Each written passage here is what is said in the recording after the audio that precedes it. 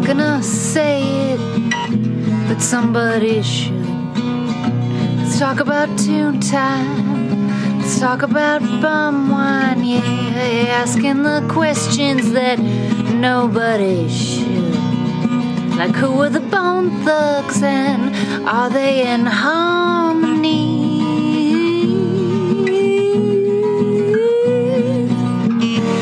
Your helpful snowman, your helpful snowman.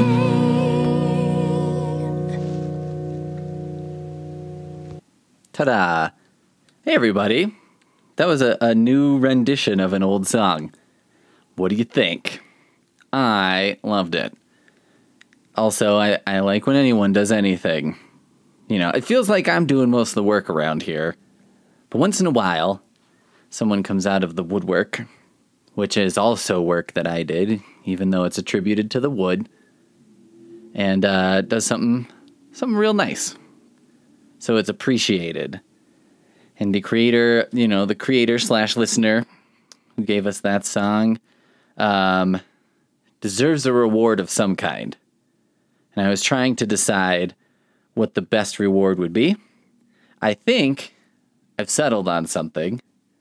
I think that what the reward should be is that person should get to decide the topic of an episode. So this can be something of your choosing. It can be anything. Now, this could be like something I know a lot about. So it could be one of about 5 things. Or it could be something I know nothing about. And maybe I'll do some research and learn about it and give a real stirring, thing. Or maybe I'll just kind of go into it blind and we'll see what happens.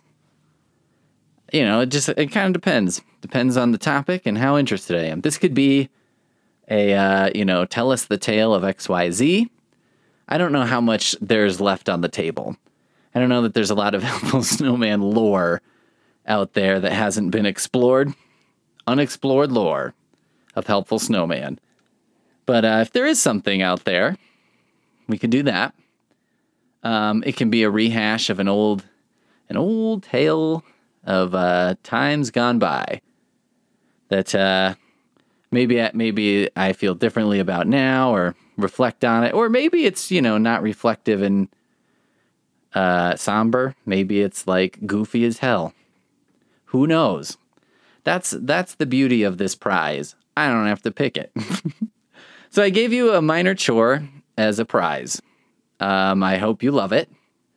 And, you can decide something now. You could decide something whenever you feel like it. How's that sound? If that's a good prize, you just let me know. If that's a lousy prize, also let me know, but in a nice way. Because I kind of know it's, in a way, a lousy prize. And maybe I'll figure out something else if you hate it. So, we have a couple minor things to catch up on.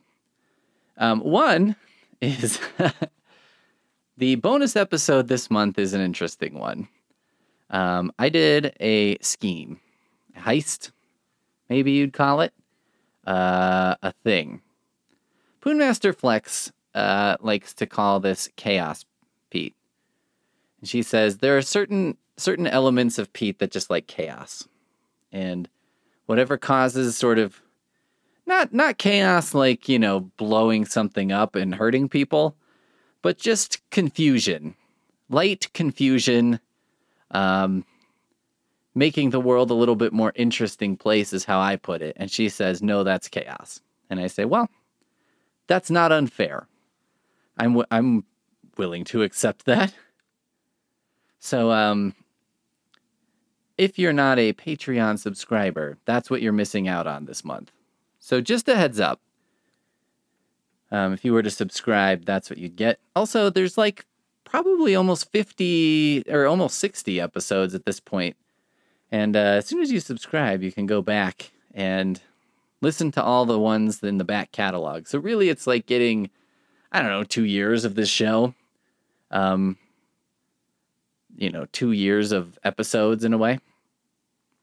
I mean, I don't have to tell you.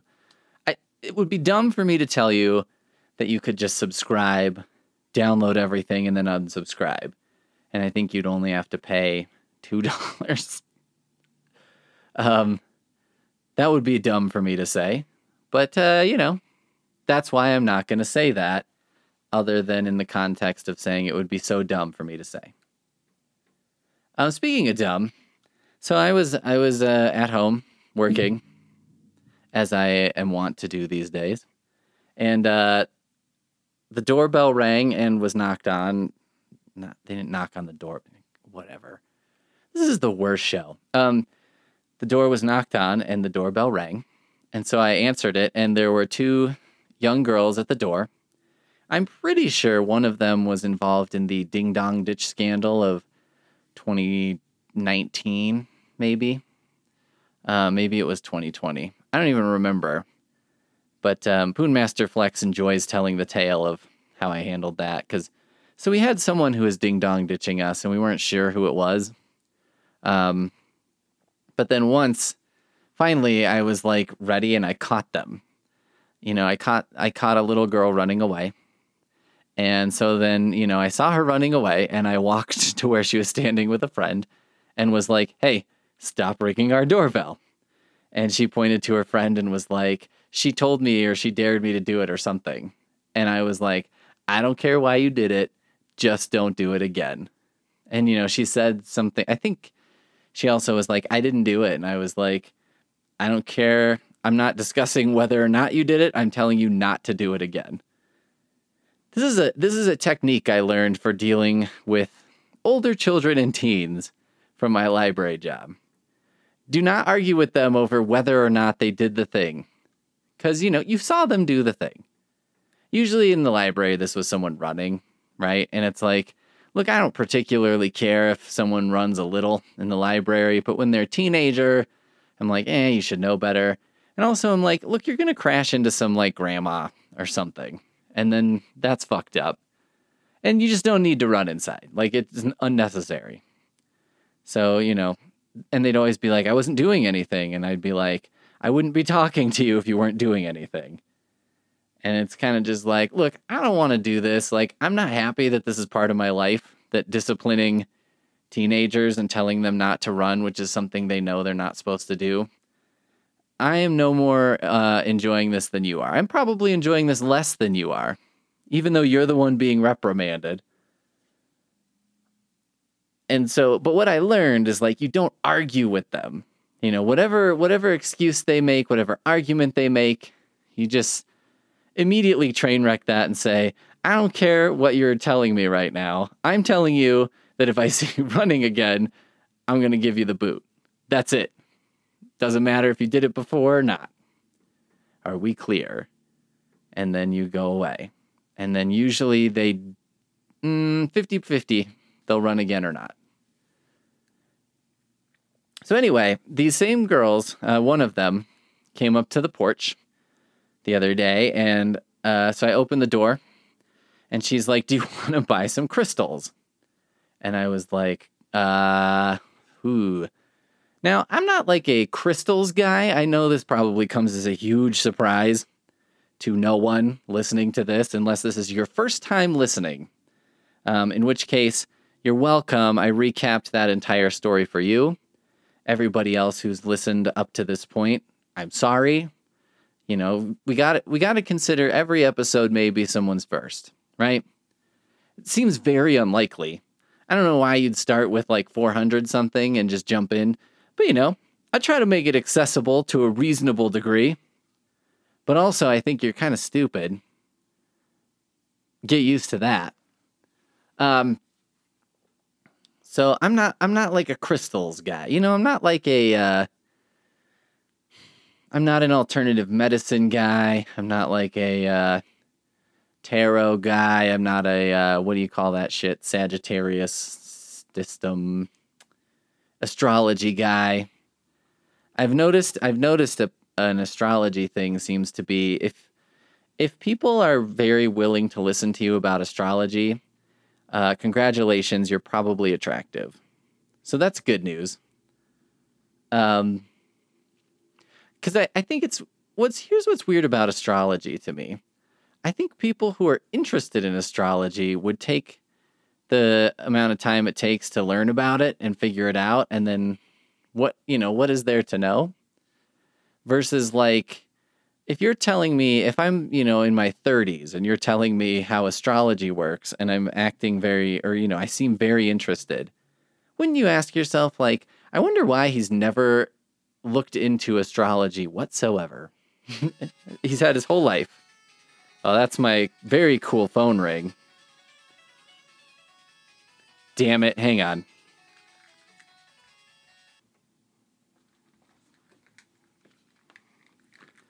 Okay, I'm back. So this is why I need subscribers. I need a secretariat. Do you think my secretary would like being called secretariat? I bet it would be fine, unless my secretary had been called like Horseface before, and then it would be more damaging. More damaging for her than fun for me. Or him. You don't really hear guys called Horseface. But gotta be some Horseface guys out there, right? Ugh, that just made me think that I'm probably a Horseface. And that's why I haven't heard it, because everyone's saying it behind my back. Everyone's like, Ixnay with the Horseface say. Horseface. Whatever. Okay, so these kids are selling crystals, and I'm not into crystals. I don't really know what crystals are supposed to do, or like, I don't know how you're supposed to use crystals. Like, do you just have them and then they do stuff? But if like you just have them, I mean, is it proximity? Like if I put one in my sock, if I had those shoes, do you remember those shoes from the 90s that had like a little zippered pocket in them? That I don't know what you would put in those other than drugs. I mean, as a kid, I would have been like, this is an amazing idea. Even though when you're a kid, you're like, having little hidey holes and stuff, like, you buy a book safe from Things You Never Knew Existed, Johnson Smith catalog, even though you have nothing of value to put in it.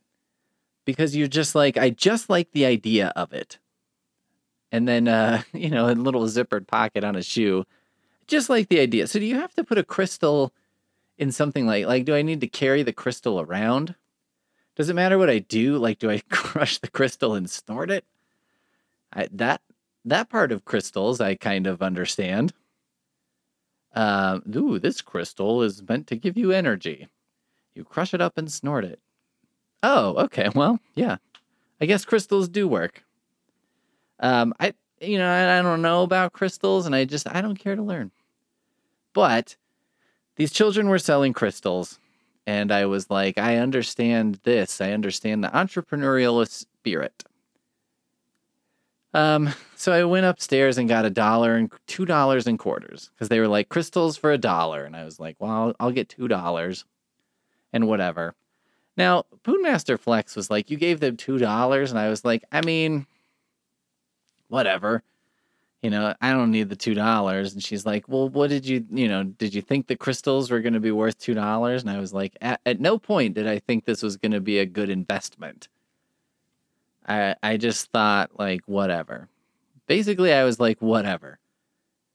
So I get back down the stairs, and the one was at the door, the one girl. The other girl was kind of out in the street with a shopping basket, like a plastic grocery store shopping basket. So she brought it up to the front door while I was getting money.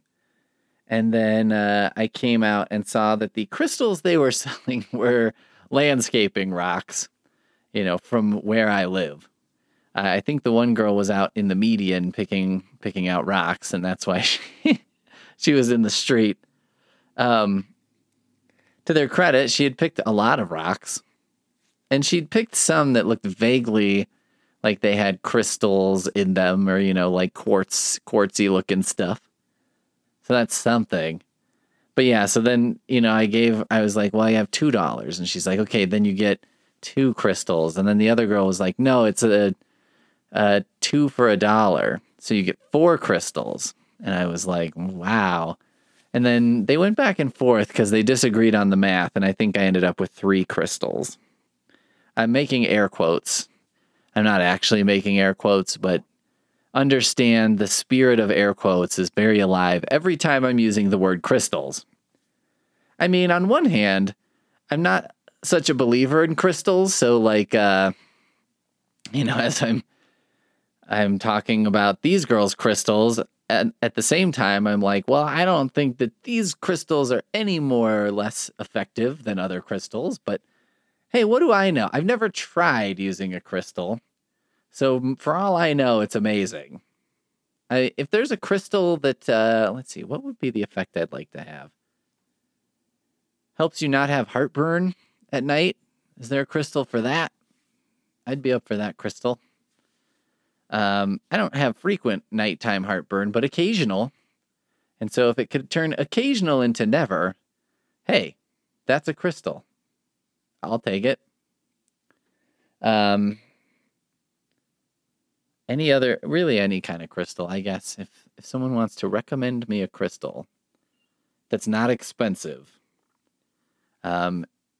keep in mind, I'm used to paying $1 per crystal or 50 cents per crystal or something. So, my price range for crystals is perhaps a little skewed from the average consumers, if I'm going to call myself that very generously.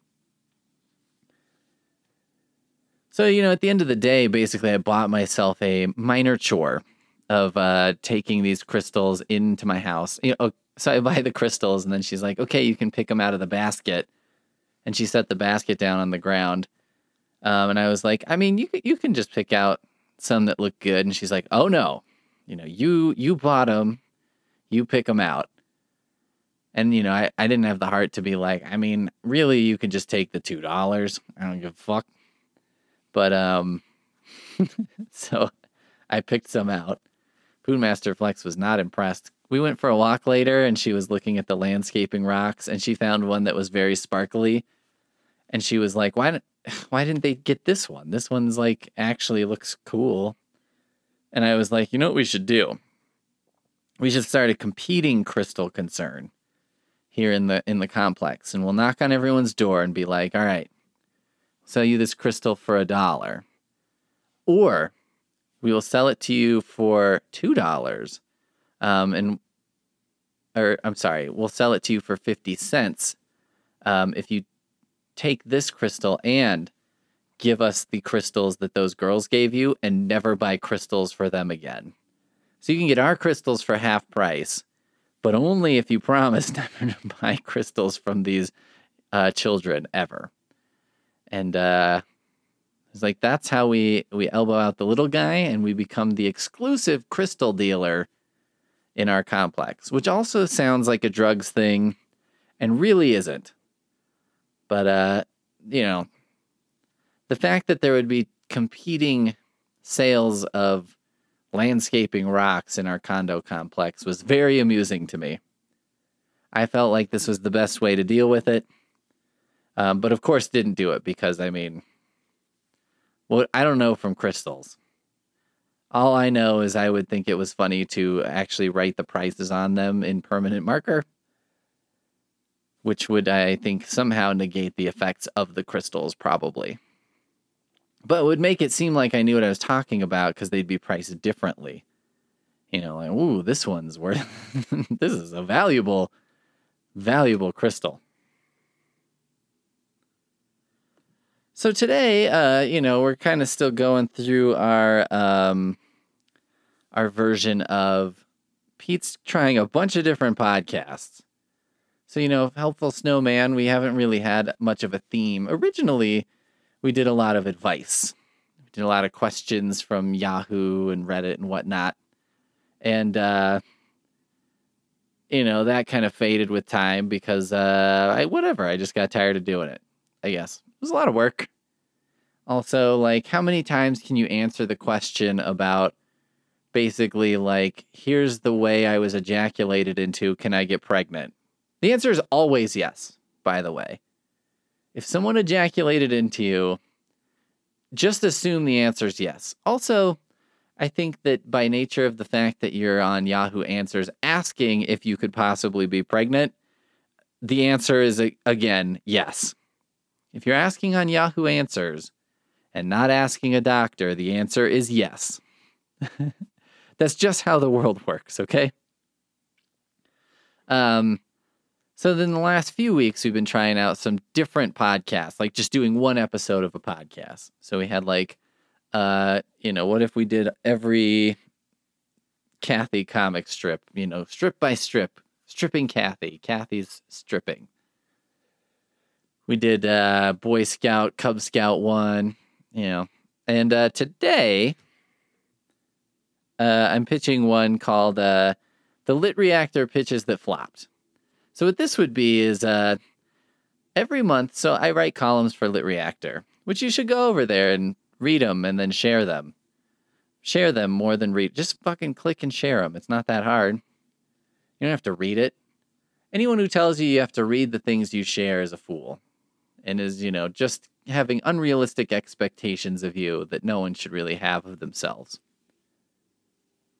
So I write columns over there, and the way it works is every month the editor sends out an email to all the freelancers who write there. It says, send us your pitches. I pitch things, and he picks the ones he likes. For a long time, I was pitching like 3 or 4, and now I'm pitching like 12 every month. Because, I don't know, I just have ideas, and I'm like, I'm just going to pitch all these ideas, and he can just fucking pick the ones he likes. And that's the way it goes. So this means there are a lot left on the table. And there are so many. I made a list of them, of the ones I know for sure. And I have 65 column ideas. So, if I did a podcast that was the Lit Reactor pitches that never were, or the Lit Reactor columns that never were, that could work. But I decided to pick one of these topics today, and we can do a one-off episode of this. So here we go. The topic I wanted to pick was kind of, it's hard to describe. So it's hard to put into like a catchy title. And also, I don't think most people are interested in it. So my editor was right to not pick it. Most of these I look at and I'm like, he was right to not pick that. I wouldn't want to read that. I don't know if I even want to write it. Although When and How I Would Have Died in Different Stephen King Novels seems like a good one. But anyway, what I'm basically talking about is there something inherent in a book based on the author? So in other words, like, let's say Adolf Hitler had written a novel, and that novel had no outward appearance of like Holocaust ideas or, mass extermination ideas or invading Poland ideas or anything like that. It was just a novel about, I don't know. It was basically like Little Women is how people would describe it. People would say like, it's kind of like Little Women, but written from a, German perspective and not as good. It didn't get to classic status. Has some third act problems and so on and so forth. So imagine something like that existed. I would think most people would take this as an object of fascination. But I think a lot of people would elect not to read it because they would think somewhere deep in their heart that, like, well, this was created by Hitler, so there's some kind of imbued element of Hitler in it. And, like, if I read this, I'll be getting some sort of, like, Hitlerian aspect to myself. You know what I mean? Like, there's going to be some kind of influence. It'd be like listening to a Hitler audiobook while you fell asleep, and you'd be like, what if I wake up and now these are my ideas? Right? That's not something most of us want to go through. And I think this is, like, that's the extreme example, of course, right? Like, when you start with Hitler, where do you go from there? But I think this is something that I see playing out with like J.K. Rowling right now, right? Because she's saying things on Twitter that people do not like. And I think it's caused people to kind of go back through the Harry Potter books and say like, aha, this is anti this or this is anti that. Now, I think this is pretty unlikely that these books are anti this or that, really. I mean, they may, I guess I've read 5 of the 7. So maybe 7th has, some kind of, I don't know, gay bashing happening in it, but I don't think so. I'm pretty sure I would have heard of this. And like, I work in an environment with people who are very sensitive to these diversity topics, and many, many, many people professed unbridled love for this series. So I would think that if it had this in any even remotely explicit way, I would know about it by now.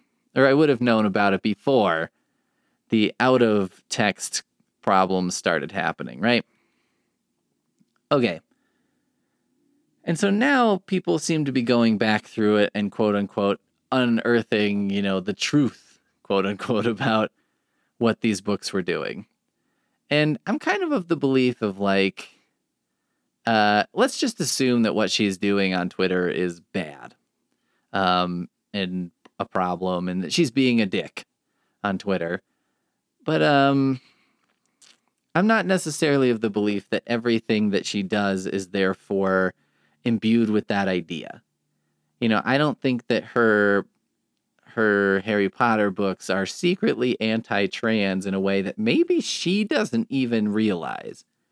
That seems very unlikely to me. And that seems odd. I mean, Harry Potter specifically, I think one of the biggest claims that you could make against it in terms of being like entertainment is that there's like really no sexuality to it at all. And that is completely appropriate for a set of books that are meant for kids. And, they grow up along with the kids, but I don't necessarily think that they require that. That doesn't seem like a big thing to me. So, there's really, I guess if on the level of not mentioning much about sexuality at all, I mean, obviously then it doesn't mention things like gender too often, and it probably doesn't mention like gay characters, although I seem to recall her saying something about Dumbledore being gay, so whatever. I get, it's weird how you can go from being like this icon in this way to being the worst person in the same way. But I'm just not a believer that this is true. And here's the other thing about it. I think that, like, let's say that, somebody could show, like, a couple passages from Harry Potter and say, like, these are interpretable as moving forward an agenda. Well, all right. But they're so subtle that it's like you as someone who analyzed it, managed to uncover this. But it seems so subtle to me that I'm like, well, where's the line between something that can have a subconscious effect and something that has no effect? And how do you create something so subtle that it's not noticeable by like millions of people, but then is also effective in creating this sort of anti-whatever sentiment in somebody else, in a reader? So in other words, how are you such a master manipulator of human emotion and human thought that you can subtly do this in like a written fictional narrative that, everyone thinks is about a wizard boy, but is really about a political agenda? And like writing that line between having it be sort of anti-something and creating that feeling in someone else, and yet no one's aware that that's happening, that seems impossible to me. This seems at very least improbable and honestly impossible, in my opinion. it just doesn't seem realistic. It seems much more realistic that that this is a case of like, well, people see what they want to see. And so if you go on a fact-finding mission with the expectation that you'll find that, Harry Potter is secretly anti-something, yes, things will probably pop out at you and you'll find it. I always joked around when I was getting my English degree that it's like, well, look, if you don't know what to say about a piece of writing, just say something about how something represents sexuality. Oh, this represents a penis. This represents a vagina. Whatever. Done. And you can just do that. And no one can question it because it's like, well, it's an interpretation. It's an idea. And so it's like, well, what is someone going to argue with you? No, it's not a penis. It's a this. But that's the thing. And then if you take that a step further as well, let's say someone could do this. Let's say someone could manipulate people to make them think slightly, transphobic. Let's just say that was possible, that they could do it in a subtextual way that no one would notice. And also that, in translations to dozens of languages would still be effective, I guess, even though the subtleties of those languages are not something that the original author could grasp. So they would have no idea, really. And somehow that effect would still carry through, ? But, whatever. Somehow they're able to do this. Does it matter if they were able to make people think this way or feel this way just slightly differently? It changes my opinion on this issue 1% if it doesn't cause anyone to act on it. In other words, if nobody is like, I was pro-trans rights before, but after reading Harry Potter, I've completely flipped and I'm not into trans rights. I don't know that that's happened. I don't know that anyone would make that claim. I think the only people who would make that claim are people who would say, well, this is like a normalizing da-da-da-da, and it's happening to other people without them knowing it. It's not happening to me because I'm smart, but it's probably happening to the many, many dumbs out there who don't know that they're being manipulated in this way. And at the same time, I'm curious as to who these people are that have been manipulated this way and why this would be happening. I would also propose that, the world is, well, the United States for sure, I can't speak to the world, but the United States is becoming a more trans-friendly place as time goes on. And right now, the generation that was raised on Harry Potter is like probably in their late 20s, early 30s. The generation that grew up with it and that it was like a complete part of the fabric of their life are adults now, and like they are voting and doing things in ways that make life better for trans people. So even if it was supposed to be that, it failed. I think the biggest piece of evidence I have against this idea, though, is like, why would somebody like her need to do this subtle way of accomplishing this goal when she's just putting it on Front Street on Twitter all the time? In other words, if my goal was like, I'm going to write this thing to make people have transphobic sentiment, and it's going to be disguised, if I was going to do all the work of disguising it and making it this very secret, hidden kind of concept and so on and so forth, why would I then turn and just start saying it blatantly? Like, wouldn't the idea be to change people's minds without them even realizing it? And then doesn't being blatant about it fuck that all up? I mean, it fucks up my entire plan. Like, that makes no sense. And that's like the only thing that, that's the only kind of way that this plan works, I guess. But it makes no sense to me, to be honest. And to me, this whole idea feels like backward, and I'm just using Harry Potter as an example. I think another example of this that we talk about a lot is something like Ender's Game by Orson Scott Card. Like, Orson Scott Card seems like kind of a religious, homophobic guy. But I read Ender's Game and I didn't feel any homophobic messages in there. I didn't feel, and I was aware of this guy's history and so on, going into the book. And so I was kind of on the lookout for it and just didn't see it. I didn't see anything in this book that was designed to make me feel a different way about gay people. I think there's some element of this too to things like books by people like Sherman Alexie or Junot Diaz, who were caught up in Me Too type situations. And, I don't know a lot about their individual specific situations, but both of them wrote books that were often touted and listed as being these wonderful books. And, they were from diverse voices and so on and so forth. And then these allegations kind of came to light.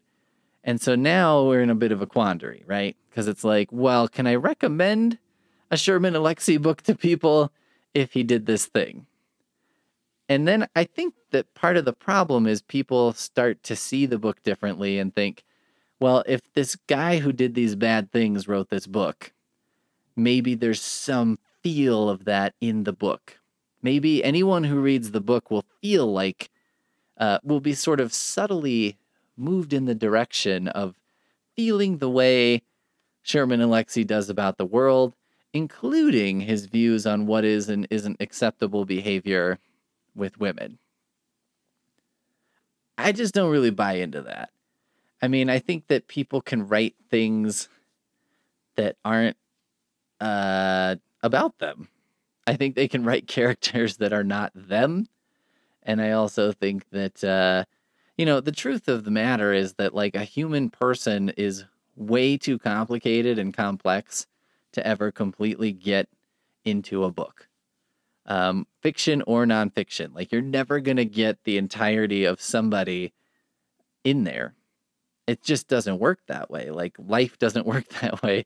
It's why, a person's life is X number of years, and a book isn't going to take that long to read, right? Even if you had someone basically writing down every thought they had all day, every day, it wouldn't work. That just isn't a thing.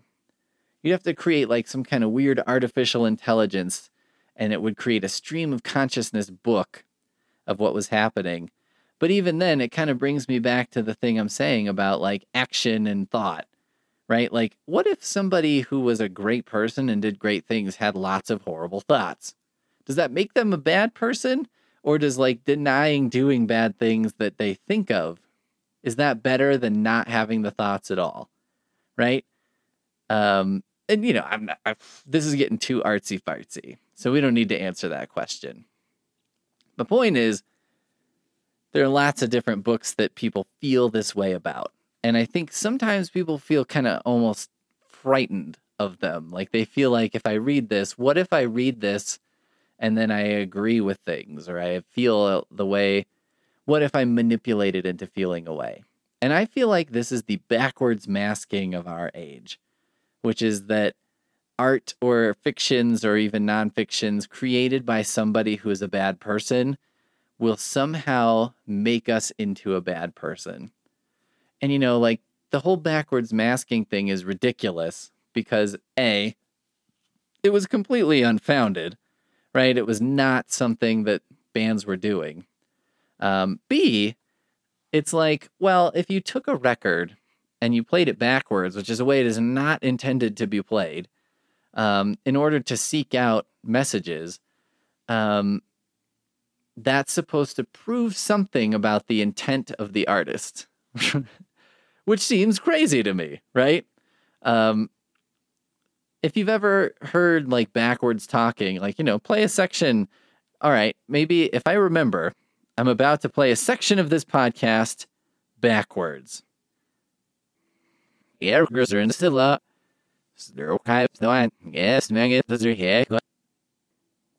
Okay. What did that do? That sounds like nothing. The further idea to me is like, okay, so you have this idea of backwards masking. Maybe you play something backwards and maybe 30% of people hear what you heard because you set them up to hear that, of course. But then where's the leap for me is, okay, so people play this record, they hear what sounds like normal talking, which turns out to be horrible things just reversed. And does that cause them to do something they wouldn't have done otherwise? You know, like that's the step, that's the place where I'm like, well, so what if I was putting out a message that's not good? If I'm just saying it forwards, how is that different than saying it backwards? And how is saying it backwards a more effective way to cause someone to do something? How is subtlety the winning tactic here? That seems crazy to me. And like the ways that people do things with subtlety are much, much more sinister, but also like, I think they're very obvious, and when someone's trying to send a message in a subconscious way, I think it usually fails. The best way to send a subconscious message is to just make something that absolutely makes no sense. And then people will interpret it a number of different ways. And there's nothing there to ground the original material enough to make a definitive statement about what it is. So if no one knows what it is and no one can say what it is, then it's the most open to interpretation, and therefore I think is the best chance you have at sending a subconscious message that you can completely deny later. Harry Potter is not something that I would call highly interpretive. It's not like reading Gravity's Rainbow or Finnegan's Wake or something. It's pretty straightforward. So anyway, I don't know. I think it's weird. I think it's weird to talk about the art and the artist there, and the whole trust the art, not the artist thing, but to say like, I think that this might cause me to think or feel a certain way that I don't want to feel, or that I don't want to think. And that would happen in a subconscious way seems highly unlikely to me, and it borders on like the superstitious, in my opinion. Like if you feel like you're so weak-willed that it would just it would just cause you to feel a certain way. And yeah, I think we can look at people and say like, oh, they watch this certain news station and they feel this way and they're being manipulated and blah, blah, blah. But I would say two things about that. One, I would say they probably come into that inclined to believe that way before they arrive. I think that the most manipulative thing is people being told what they want to hear. And, I don't know. How manipulative is that? I already forgot what the second thing is. That's the most important, I think. I have two important points. Here's one, and that'll do. But, I think that they see they just hear what they're inclined to hear. They see what they're inclined to see. And when people go overboard in interpreting things, when we talk about this sort of backwards masking that goes on, I honestly think that says more about the interpreter than the material. I think it's, in literary cases, I think it's usually the interpreter trying to sort of assert their own intelligence most of the time. When someone has a crackpot theory about like a book, especially, but if it's like a classic movie or something like that, what is that, Room 227 or whatever, that kind of shit, I think that's usually the person who feels like they have a personal stake in showing everyone how fucking smart they are, and they're not really going into the project with an honest look at like, do I think this does XYZ? they're going into it being like, well, if I have a theory and then I can prove it, that would show how smart I am. And it really has nothing to do with the material, and it has nothing to do with the audience for that material. They don't give a fuck about, what'll happen to the kids if they listen to, Ozzy. Oh my God.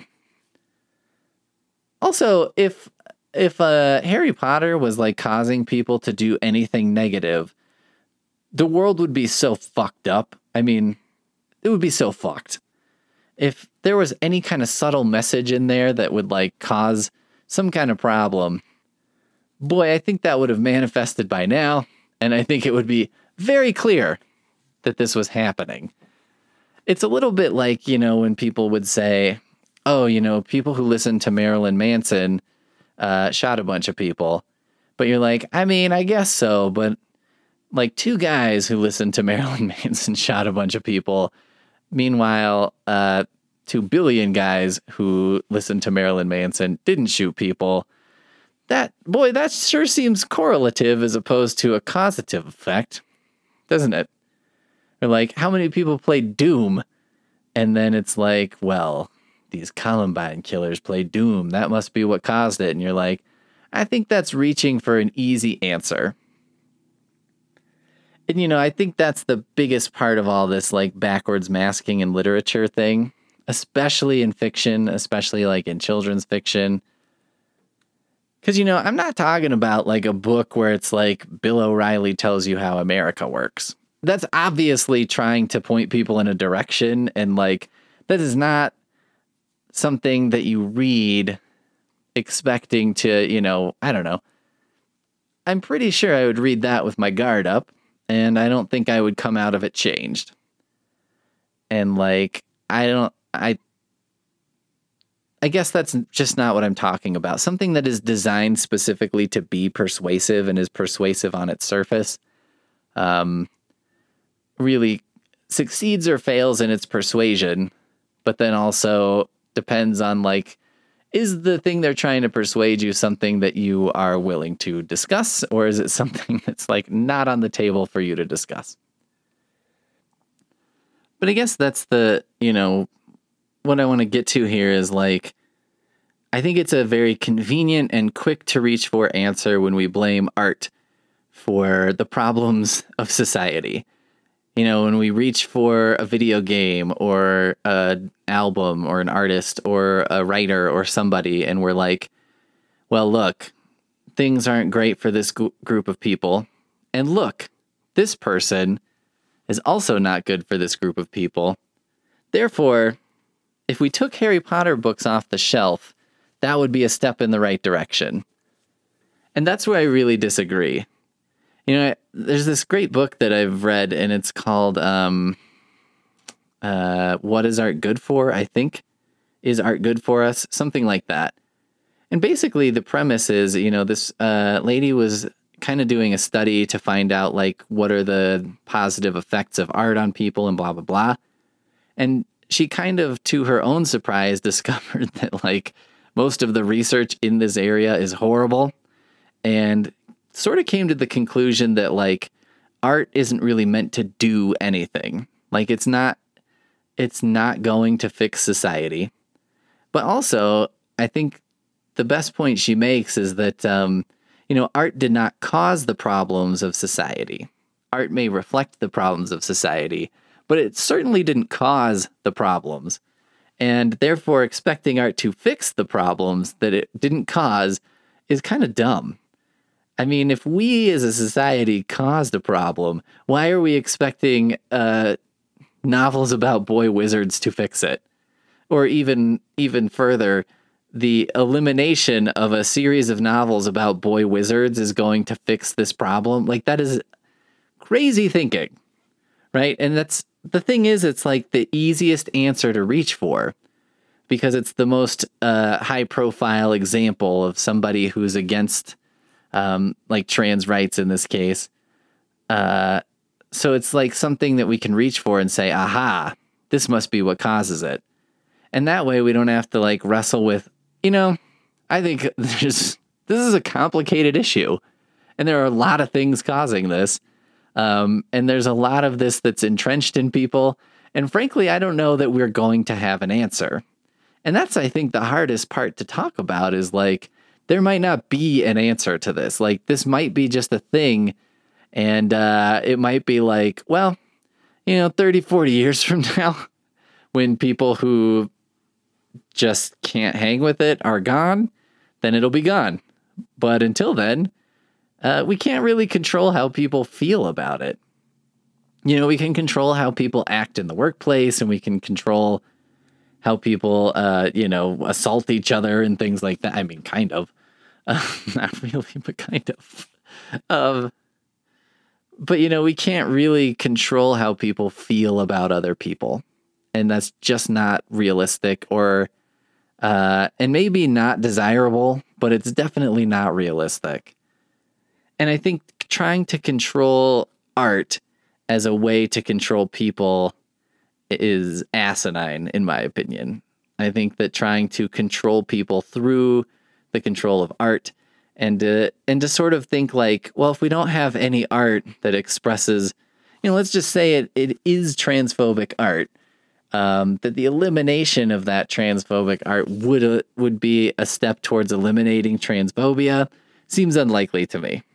And so, obviously I'm not talking about a book here where it's like a pseudo-scientific study about like, here are the problems with, transgender lifestyle or something. Like, that's not what I'm talking about.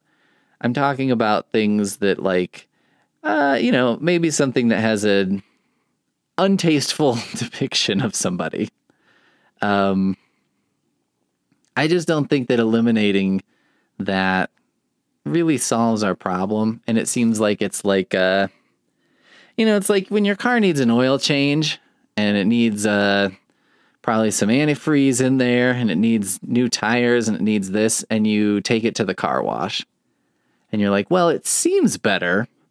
It seems like it's better because the windshield is clearer, but you haven't fixed anything. And this is just, this will get you back home and everything. You'll still be able to drive around for the next week. But long term, this is not the way to go. And that's how I feel about getting so invested in the backwards masking in art, is that I just feel like, well, we're washing the car, but we're not fixing it. It's only going to take us so far. And, that next week will be more pleasant, right? It's more pleasant when you break down on the side of the road in a clean car. Sure. You'll have less junk to take out of it when they tow it away, so that's a plus.